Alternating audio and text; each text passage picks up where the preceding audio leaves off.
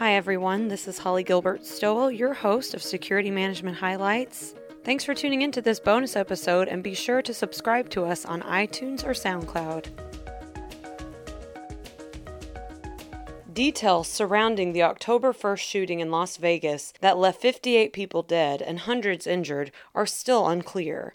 Investigators continue to search for why Stephen Paddock opened fire on a country music concert. But one thing is certain, security professionals are taking a hard look at their current policies and procedures in hopes of preventing a similar tragedy. I began my conversation with Chuck Berry, Vice President of Security and Surveillance at Tropicana Entertainment, by asking him just how gaming properties will approach safety and security differently in light of the tragedy. It's a new threat to the security and the law enforcement world. This was the first and most tragic type of active shooting situation that we've had. You have a suspect that was basically firing into a crowd that was at an entertainment venue. The individual was inside a hospitality structure, shooting outward toward the crowd. The investigation is not complete by the sheriff or the federal agencies involved. Now, having said that, I think those of us in the corporate security arena that have responsibilities for numerous gaming and hotel properties, we're all reevaluating our policies and procedures to deal actually with this new threat, because moving forward, it probably is going to involve some different procedures, some added procedures as far as any of our properties that overlook entertainment venues, outside entertainment venues. Many of our properties have internal entertainment venues such as nightclubs, theaters, things of that nature, arenas for entertainment. But we're all going to have to take a look at what do we currently do in these venues and how can we generally improve security to guard against the type of threat that we just experienced here. Right now, for example, I'm in the process of reviewing all of the policies and procedures for all of the properties that I'm responsible for within my corporation, and I'm doing so with the cooperation and information provided by the individual property security directors, surveillance directors, general managers, front office operations. It's definitely a team effort as far as each property goes at taking a look at evaluating our current policies and then possibly adding or modifying these existing policies or procedures in a, what I would term a common sense approach. Usually when we have a horrific incident like this or any other previous incident, such as the nightclub in Orlando or the San Bernardino situation, I think sometimes you can overreact to a situation, no matter how horrific, and I don't think we should be doing that. I think we can design a program with a common sense approach, looking at the threat and then moving forward with what seems to make sense.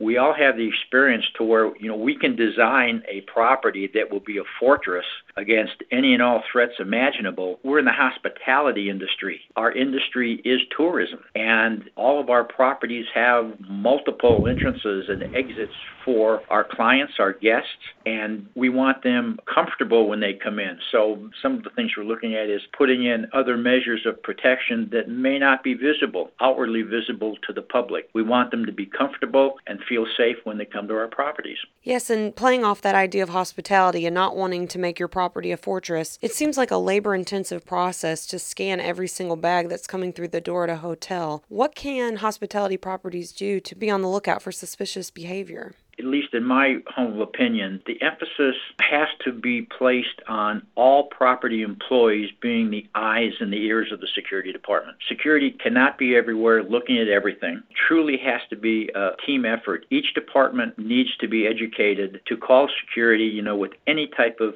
suspicious activities. For example, and we're looking at this in 2020 hindsight, but there are certain red flags of suspicious activities that have been put out by Department of Homeland Security as they pertain to, let's say, terrorist activities across the country. And if you look at the shooter in the Las Vegas tragedy, he really displayed a lot of the same red flags that you see in these warnings about terrorist activity. However, having said that, we need to keep in mind that this individual was a known person, a known player at the establishment, so maybe some of his activities were not considered suspicious by people that were familiar with him at the property. I don't know that to be a fact. The investigation is not complete, so I don't think it's fair to go out and try to second guess anybody at this point in time. Many people now are starting to say, well, geez, how did the shooter get all those weapons into the suite, without raising some suspicion? Or what hasn't been brought up in the press, but I have knowledge only because I live and work here and I'm in the industry. He checked into the hotel during a week that was leading up to one of Las Vegas's largest professional conventions. It's called G2E. Global Gaming Exposition. And vendors bring in all kinds of wares in suitcases and multiple suitcases and large bags, because the hotels, or I would say the different vendors in the hospitality industry, the gaming industry, they use hotel suites, they give parties, they give get-togethers for potential clients to show their wares. So for example, if you had, let's say, a security company, a security vendor, or someone that sells surveillance equipment, they're going to bring in multiple bags to set up their wares in the suite. And again, this is only my opinion, but this activity by the shooter in carrying, however he did it, obviously multiple suitcases to his suite, I'm not sure that would register as unusual given the activity of that convention during the lead up to the tragedy. But again, that's just my humble opinion. It's not out there in the press. Nobody's addressed the issue that I'm aware of publicly. But that is just one thing to consider that isn't well known to the public. Right, and I think the extent to which we now know the gunman planned and so precisely laid out what he wanted to do, he could have picked up on that expo as an advantage to cover up his intentions. Not only that, what has been made public is the fact that he observed the times of shift changes of different employees in the hotel. And he checked in, I believe, roughly 5 days prior to the incident.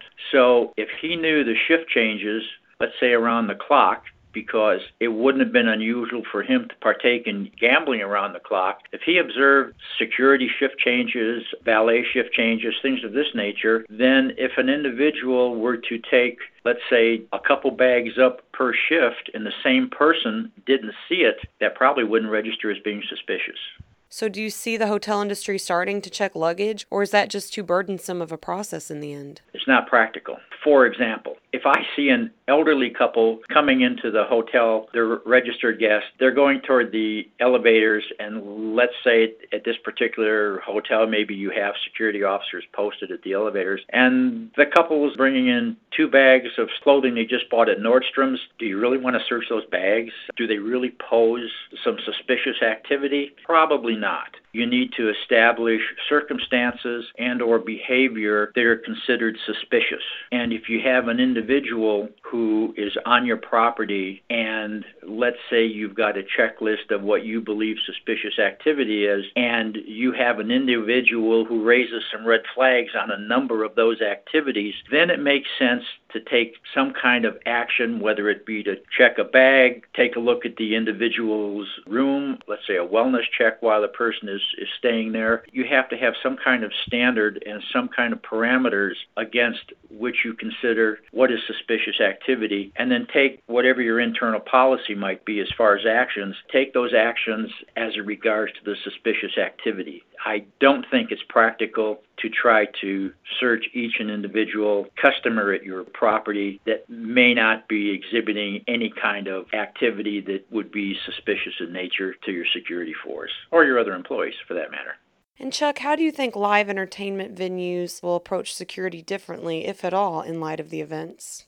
I believe you're going to see increased security presence at the event. If you have, let's say, a hotel, in the case of the October 1st shooting here in Las Vegas, you obviously had floors of the hotel overlooking the outside venue. Given that situation and anything similar to it in our industry, I believe you're going to see an increased presence, both uniform and plainclothes, by the security department if they're responsible for that venue. You're also going to see, I think, increased law enforcement presence at those particular events, and you're probably going to see increased preventive type communication between law enforcement and other first responders, such as your fire department, your emergency medical services, things of that nature. As far as a structure or a hotel that may be overlooking such a venue, I also think you're probably going to see an increased internal security profile with any hotel or structure that's overlooking the event. And again, I'll go back to the last question where it's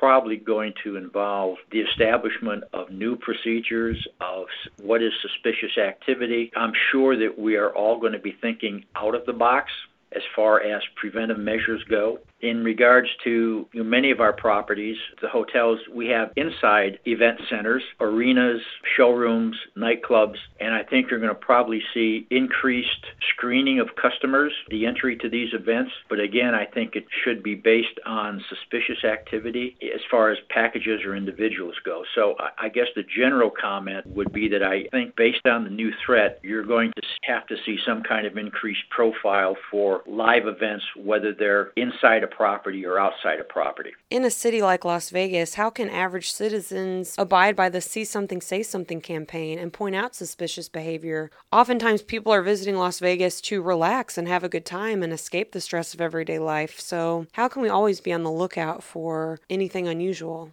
I'll address it in a couple different ways, and I would agree with you that the See Something, Say Something is very, very important. I think that from a security point of view, it is something that we have to reinforce with all of our employees because, as I said in the beginning, I think all employees inside of our resorts have to be the eyes and ears of the security function. I'll address, first of all, what I think is the public setting. Really, really very difficult. I mean, if you look at this tragedy, it occurred here in my home city, my home state, and it is truly a tragedy. But if you look at the circumstances with a shooter, for whatever reason, this could have happened in any other city where you have similar circumstances of a hotel overlooking an outside venue. Why and how he picked our particular city and that particular hotel, we have no idea at this point in time. So as far as public setting goes, for citizens, it's very difficult because they don't know what is normal for the environment in which they're coming to relax. It's very difficult because as a visitor, you don't know what's normal in the environment in which you're visiting. So I'll kind of branch off of that to two other points that I think apply to what you would call a offshoot of a public setting, and that would be one, your neighborhoods, and two, your workplace. I think for neighbors, it is also difficult to understand what is normal and what is not normal with the neighbors in your neighborhood. Some neighborhoods are very close. You know everybody up and down the street. Some neighborhoods, not so much. You may not know the neighbors right next door to you. It depends on the demographics of where you live. As far as looking at neighbors, as far as what might be unusual, and I'm kind of thinking in the terms of the tragedy in San Bernardino, is do you see your neighbors changing their appearance, coloring their hair? Is there an unusual amount of vehicular traffic coming and going to the residence, in the middle of the night perhaps? Have the neighbors become more reclusive? Do they seem to be shying away from conversations with you and other neighbors? Or if they are in conversations, do they seem to be talking about anything that might be viewed as violent ideologies of any type, be they political, religious, or otherwise? These are things that neighbors might pick up on, but on some of the things I mentioned, they could be indicative of narcotics trafficking also, as far as, or other criminal nefarious activities as far as comings and goings from a property. Anything that neighbors see that they consider unusual, I think they're going to have to report it to authorities. Although in many of these cases we've seen where neighbors might have noticed something different about the suspects in these different shootings, they're afraid to say anything because they don't want to be politically incorrect or seen as being prejudicial or racist in nature. So people have a difficult decision to make there as far as what goes on in your neighborhoods. Moving to the workplace, I think it's perhaps a little easier because most companies have workplace violence programs. If you have employees that maybe seem to withdraw, they seem to be going into a depression, they have outbursts of anger, they have maybe severe mood swings, these are all things that should be reported to security. Anybody that exhibits some of the examples I gave, certainly intervention on the part of human resources may prevent a tragedy from occurring as far as an active shooter goes in a particular workplace. So it's something that I think we can think about more than what goes on in the public, only because there is so much that is unknown for visitors that come to any city to relax in the venue and to have a good time. Well, Chuck, we really appreciate you stopping by to talk about these issues with us on the podcast, and we're all thinking of you guys in Las Vegas during this difficult time. I hope I could help in this discussion, and I'll just remind everybody, Vegas strong.